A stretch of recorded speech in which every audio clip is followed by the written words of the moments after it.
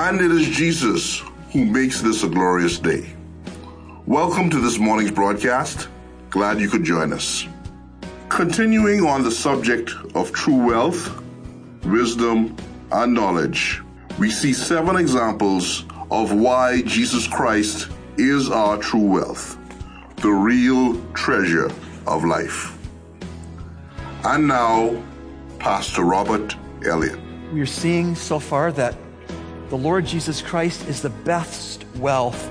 He is all the wealth. Secondly, we are seeing that the Lord Jesus Christ is the hiding place of all the treasures of true wisdom and knowledge.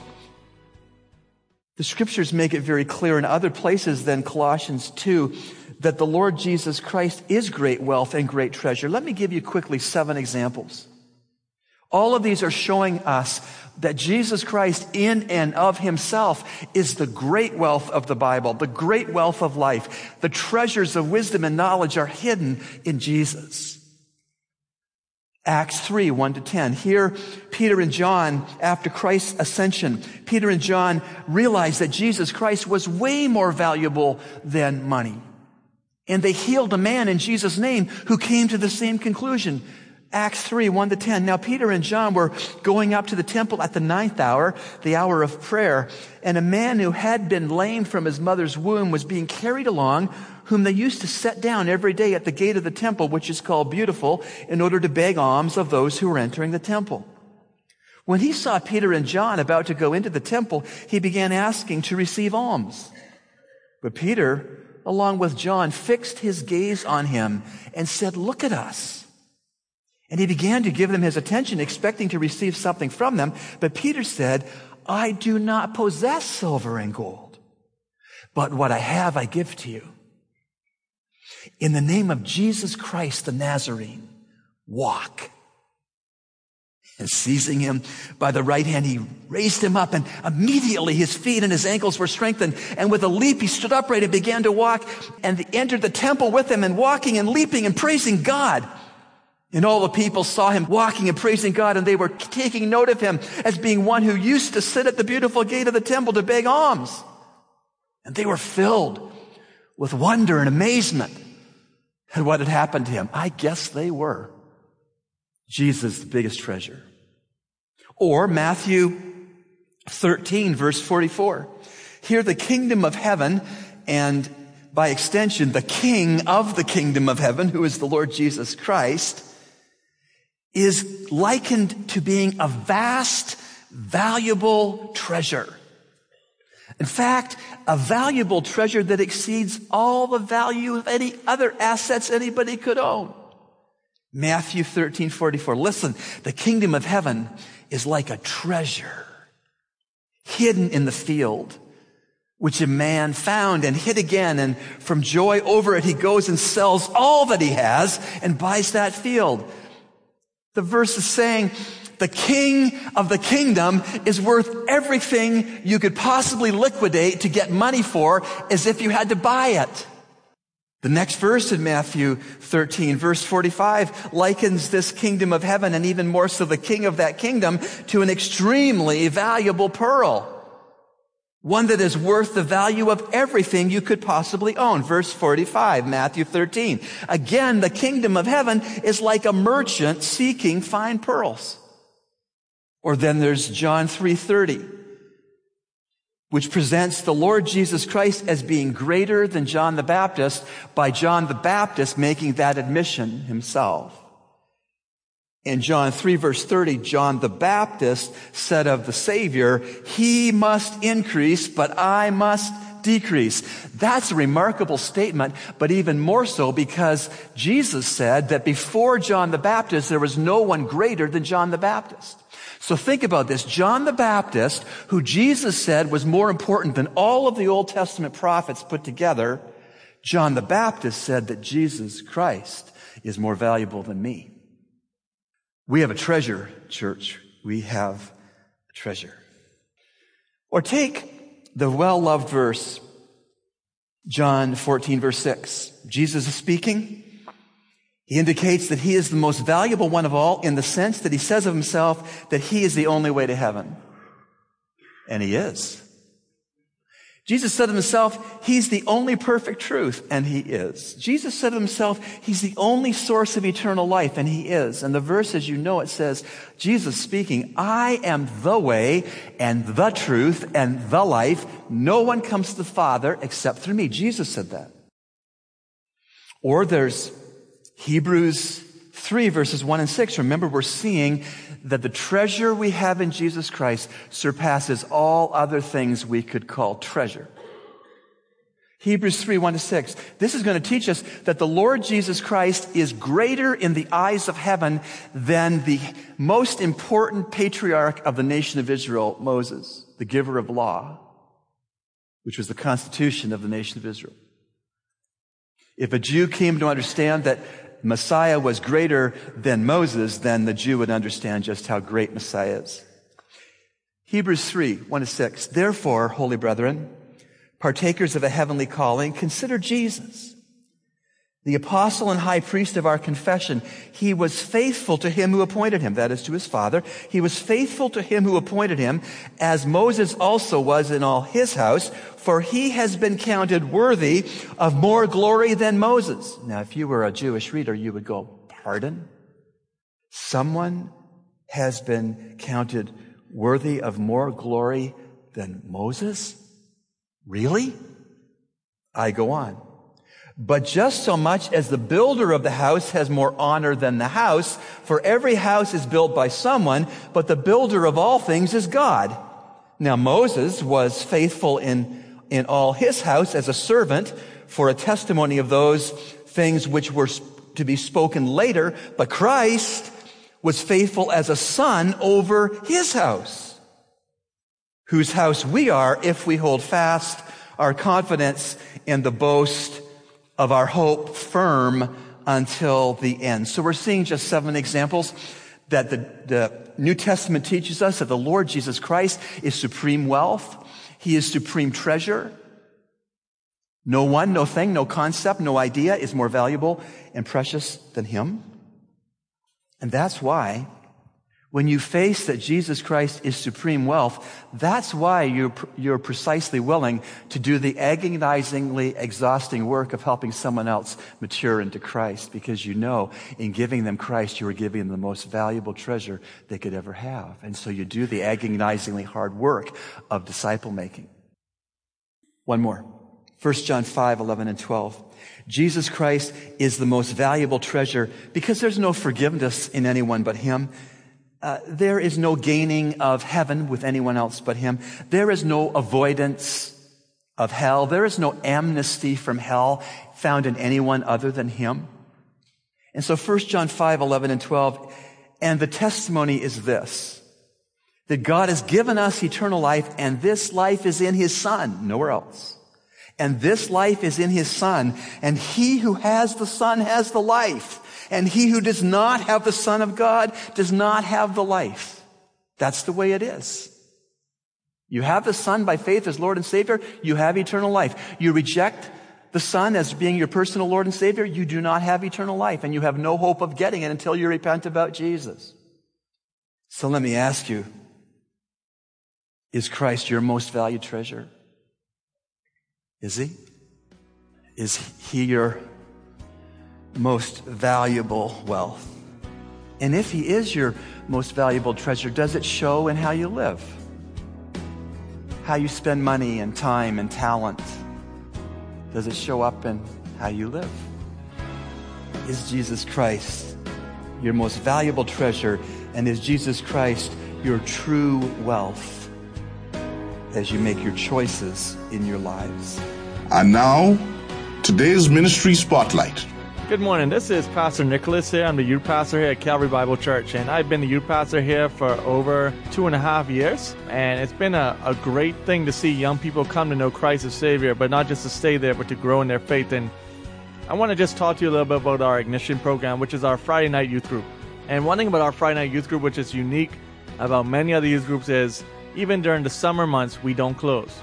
The only time we normally close is if all my leaders have gone away on different camp trips with our teens, or our other activities. Most of the time we don't close. And it's just great to see that because we know what happens with idle time. And we just had a great, tremendous time this summer as we've had a time with the kids just to relax and just to talk about spiritual things, just to talk about life itself. You may be asking, what is Ignition? Well, Ignition is a time that we come out on every Friday night with our kids to fellowship, to grow in the Word, but also our small groups. Of course, with every Bahamian party, we must have food. And this is what usually starts our evening as we have things like pizza, Chinese, all the things that young people like to eat. And this is one thing that is a great time for us just to fellowship and bond together before we look into God's Word together. But I think that during this time, it's just good to just sit down and talk with the teens and get to know them. One thing about Calvary Bible Church which is very unique is we have people from all sort of different schools, backgrounds, and that's the thing that I want as our youth group to be. Our youth group wants to be a different type of youth group where we have people from all walks of life. And we want to see these people come to know Christ, but also that we want to see them united because we know in the Bible that that's the thing about the Christian life and the Christian body is that we may be all different, but one thing that we have in common is that we have a relationship with Jesus Christ. And that's what we like to see. But going back to our Friday nights, thinking about, first of all, our food, and then we have a great time of praise and worship. We usually break and have a praise and worship time, and then we go look into God's Word. And usually our service time runs to about an hour, where we have praise and worship and the Bible as we look into God's Word together. And then we break into small groups. And I think this is probably the most important time of our night. Yes, looking into God's Word that's the most important part in a sense. But I like it because what happens is we break down the Word of God for our kids. And we get to hear how their week has been, what they have been up to, what are they struggling with. And we have a great group of youth leaders that help. This isn't just me. And that's one thing I want to make everyone understand is that the youth ministry does not fall on Nicholas Rogers. It falls on a group of leaders that are great and that have a heart to see young people know Christ as their Savior and are there for them, that sacrifice time for them. If you know anything about, and if you attend Calvary Bible Church, one thing for me is I don't believe that youth ministry stops inside the four walls. We will try our best to go and see our kids in sports games. We will go try to see them in music recitals. Whatever activity they have, and we know we've just finished this time of year of graduations. And I know a lot of times, and people would say, well, why you want to go to graduation? I can be honest with you. It's not that I really want to go, but I want to go there to support our young people. I could do a lot of better things with my time, but it's to be involved in these young people's lives. And we believe here at Calvary Bible Church that it doesn't just stop here on a Friday night. We have a great media ministry as well that a lot of our young people are involved in. We have a lot of our young people who are involved in our music ministry. We have a lot of our young people who are involved in a lot of ministries here at Calvary Bible Church. And I may be a person who is taking, the word, I can't think of it right now. This ought to be edited. I love my young people.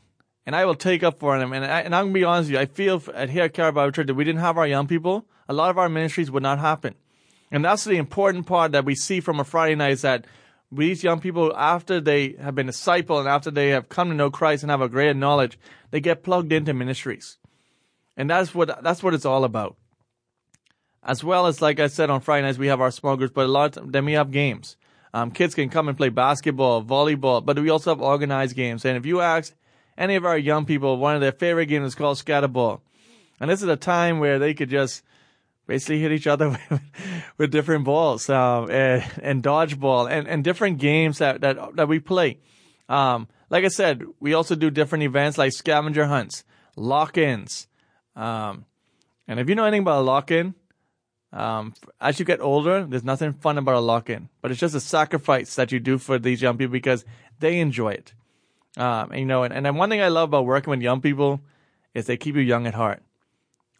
Because you have to get down. And let me tell you something about a young person. They will always tell if you're fake. And I think that's very important. As like I said earlier, our youth leaders are such a great addition because I really don't care if someone says they like this youth leader better than me. It's not about that. We're a team. And we're there to work together to see these young people come to know Christ as their Savior. So if you need any more information on this, you can call Pastor Nicholas here at Calvary Bible Church. The number again is 242-326-0800. Thank you. And now, help for the hurting with the director of the Christian Counseling Center, Pastor Frederick Arnett. Good morning again, and thank you for having us in your homes or wherever you are at this time. We do appreciate you having us with you. This morning, we would like to look briefly at the fact that marriage is not an overnight train. Sometimes we have couples coming to us with the idea that if it doesn't work, well, I'll get a divorce. May I say to you, marriage should be looked at as a lifetime commitment. So I want to ask you this morning, Helen, what do you see as one of the disadvantages we have in marriages when we run into problems?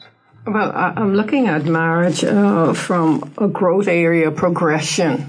You can't build a life on a marriage in one day, 1 week, or 1 year. It's steps like a baby. You grow to appreciate love. You do things together. You go on dates. You find time to go to a seminar, to sharpen your tools. And you also use the tools that you have in your toolbox, because so many times persons come and they are out of touch. They got so excited about the big day. The big day is over. Or even if it wasn't a great big wedding, if they escape to a beach somewhere on the family island or in the U.S., they forget, okay, this is going to take time. We are not going to be a super marriage or what we see in Hollywood. We have to come together and work on ourselves and be real. We can't get so caught up with work that we don't have a date night. Okay. Well, one of the things that I have been experiencing with a number of couples that come to us, when they're dating, of course, they go on dates, they do things that they enjoy together, but after a few months married, that changes. No more dating, no more going out on a time together for you as a couple. Even with children, I believe that a couple should have time for themselves where they continue to build that relationship. And I believe that that is one of the things that are missing today. Once we get what we want, it would seem that nothing else matters. All we want is, well, it's what I want, what pleases me, and what I am going to get out of it. In other words, it's still about me rather than about us. I believe that in marriage today, the thing that is really missing is the usness in marriage rather than what is in it for me. Well, many couples, when they come into marriage, they come with the idea, I can still have my single life. Now I got married, I know I have a home or I have a house, I can, like a car, and then I come and park. But they're not investing. In order to have a good marriage, you have to invest. You have to take time. The old song that says, take time to know her or know him. I like to say it too, it's not just a woman. But you have to take time and you have to go on dates, or you have to just sit and say, this is what you like, let's do this together. This adds to the usness. It's not one side, it's not what I want. And it's not just, I'm going to do this for a trade-off. Okay, if we go to dinner together tomorrow, you have to do what I want to do. No, it's really wanting to enhance each other. And I think when we start to nurture and deposit into our love bank, then our roots will get deeper in the marriage. We won't be on shallow sand. We'll be deeply embedded. And so when these conflicts come, we can navigate them.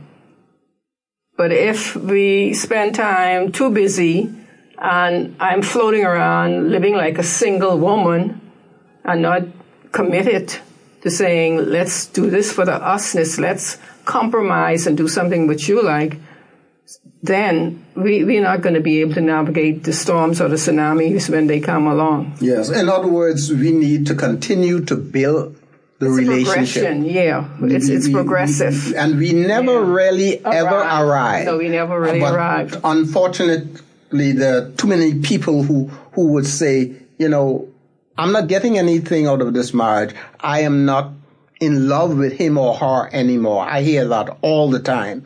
But the whole idea is they stop investing in the relationship. Yeah. That's the reason why they're not getting anything out of the relationship. Well, you have an account in a bank, and if you keep withdrawing, your account will soon be nothing there. But you have to invest, even if you just monthly put something or weekly put something. So the same with our life is progression. We invest in each other. We love, we cherish, and we want to see growth. And we have to deposit. We have to put, like, if it's a little plant, you check it out, you put water, and you put fertilizer, and you end up having fruits later down the road. Okay, thank you very much, Helen, for your input again today.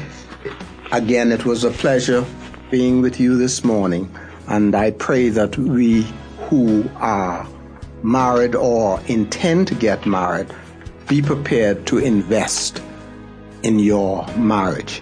Thank you very much, and have a good day. And now, the Bible's answers to your questions. A very practical question that I will try to answer biblically this morning.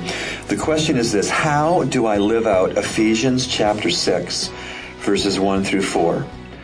Let me read Ephesians 6, 1 through 4. Children, obey your parents in the Lord, for this is right. Honor your father and mother, which is the first commandment with a promise, that it may be well with you, and that you may live long on the earth. And fathers, do not provoke your children to anger, but bring them up in the discipline and instruction of the Lord. And so the question again is, how do I live out Ephesians 6, 1 through 4? Well, I need to take it apart a little bit to answer that question. First of all, reference is made to children. Here the Greek word is teknoi, which means less than fully mature children. These are children in the truest sense of the word. They're not adult children. They are less than fully mature children. It says that these kind of individuals are to honor their father and their mother. Obey your parents in the Lord, for this is right. Honor your father and mother. Now, moving off of who the children are, what does it mean to honor? Obedience is seemingly directed to these less than adult children. Let me illustrate. I honor and respect my mom and dad at all times, but I am not compelled to obey them as a grown man as I was ordered to obey them when I was less than a grown man. The command to fathers is interesting. It says, fathers, do not provoke your children to wrath. What does that mean? It means that there are certain ways that fathers can stir up their children to have wrath or anger. And some of the ways that a father can do that is failing to do some things, failing to protect, failing to provide, failing to pray. But there's another way that fathers can provoke their children to wrath, and it is hypocrisy, saying something and not living it.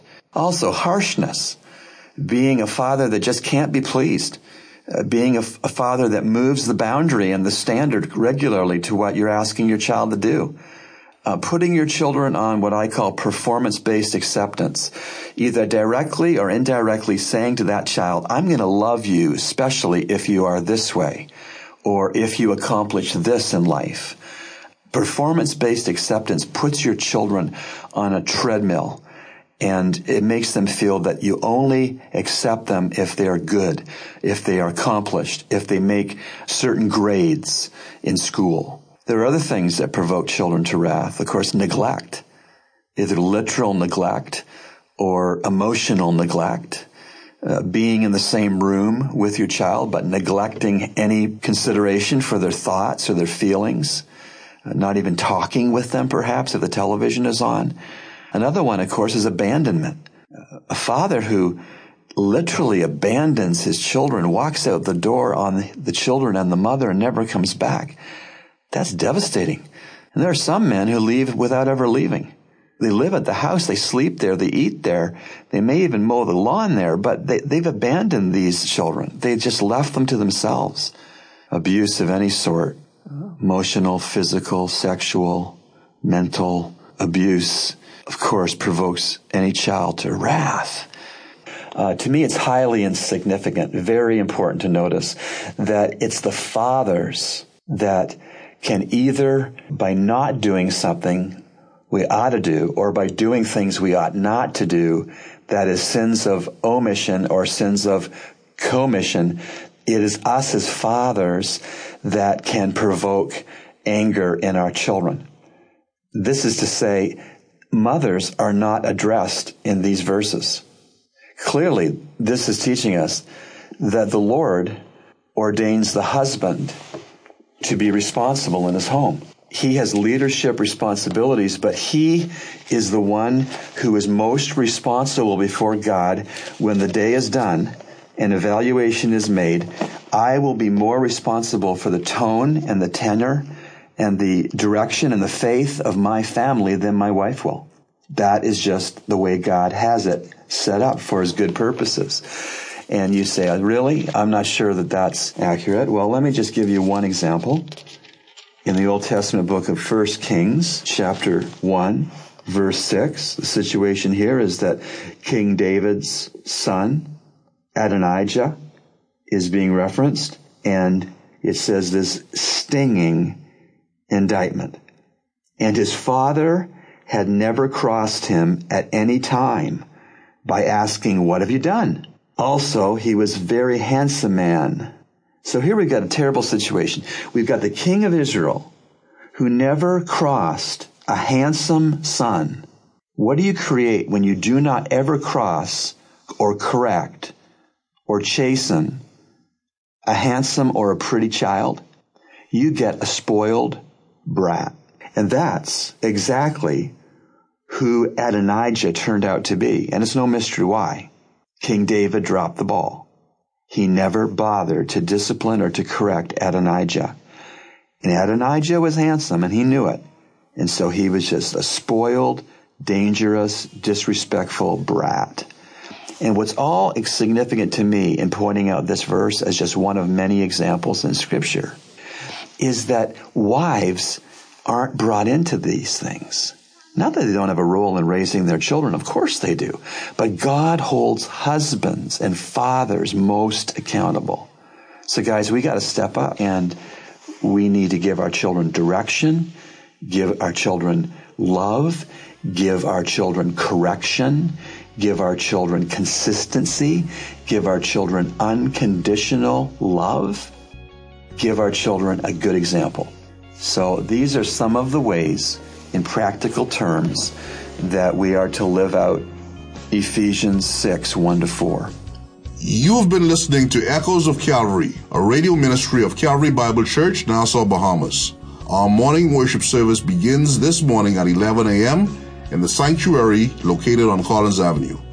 We encourage you to join us. Feel free to write us at eocradio@gmail.com or P.O. Box N1684, Nassau, Bahamas. And remember, everyone needs a Savior.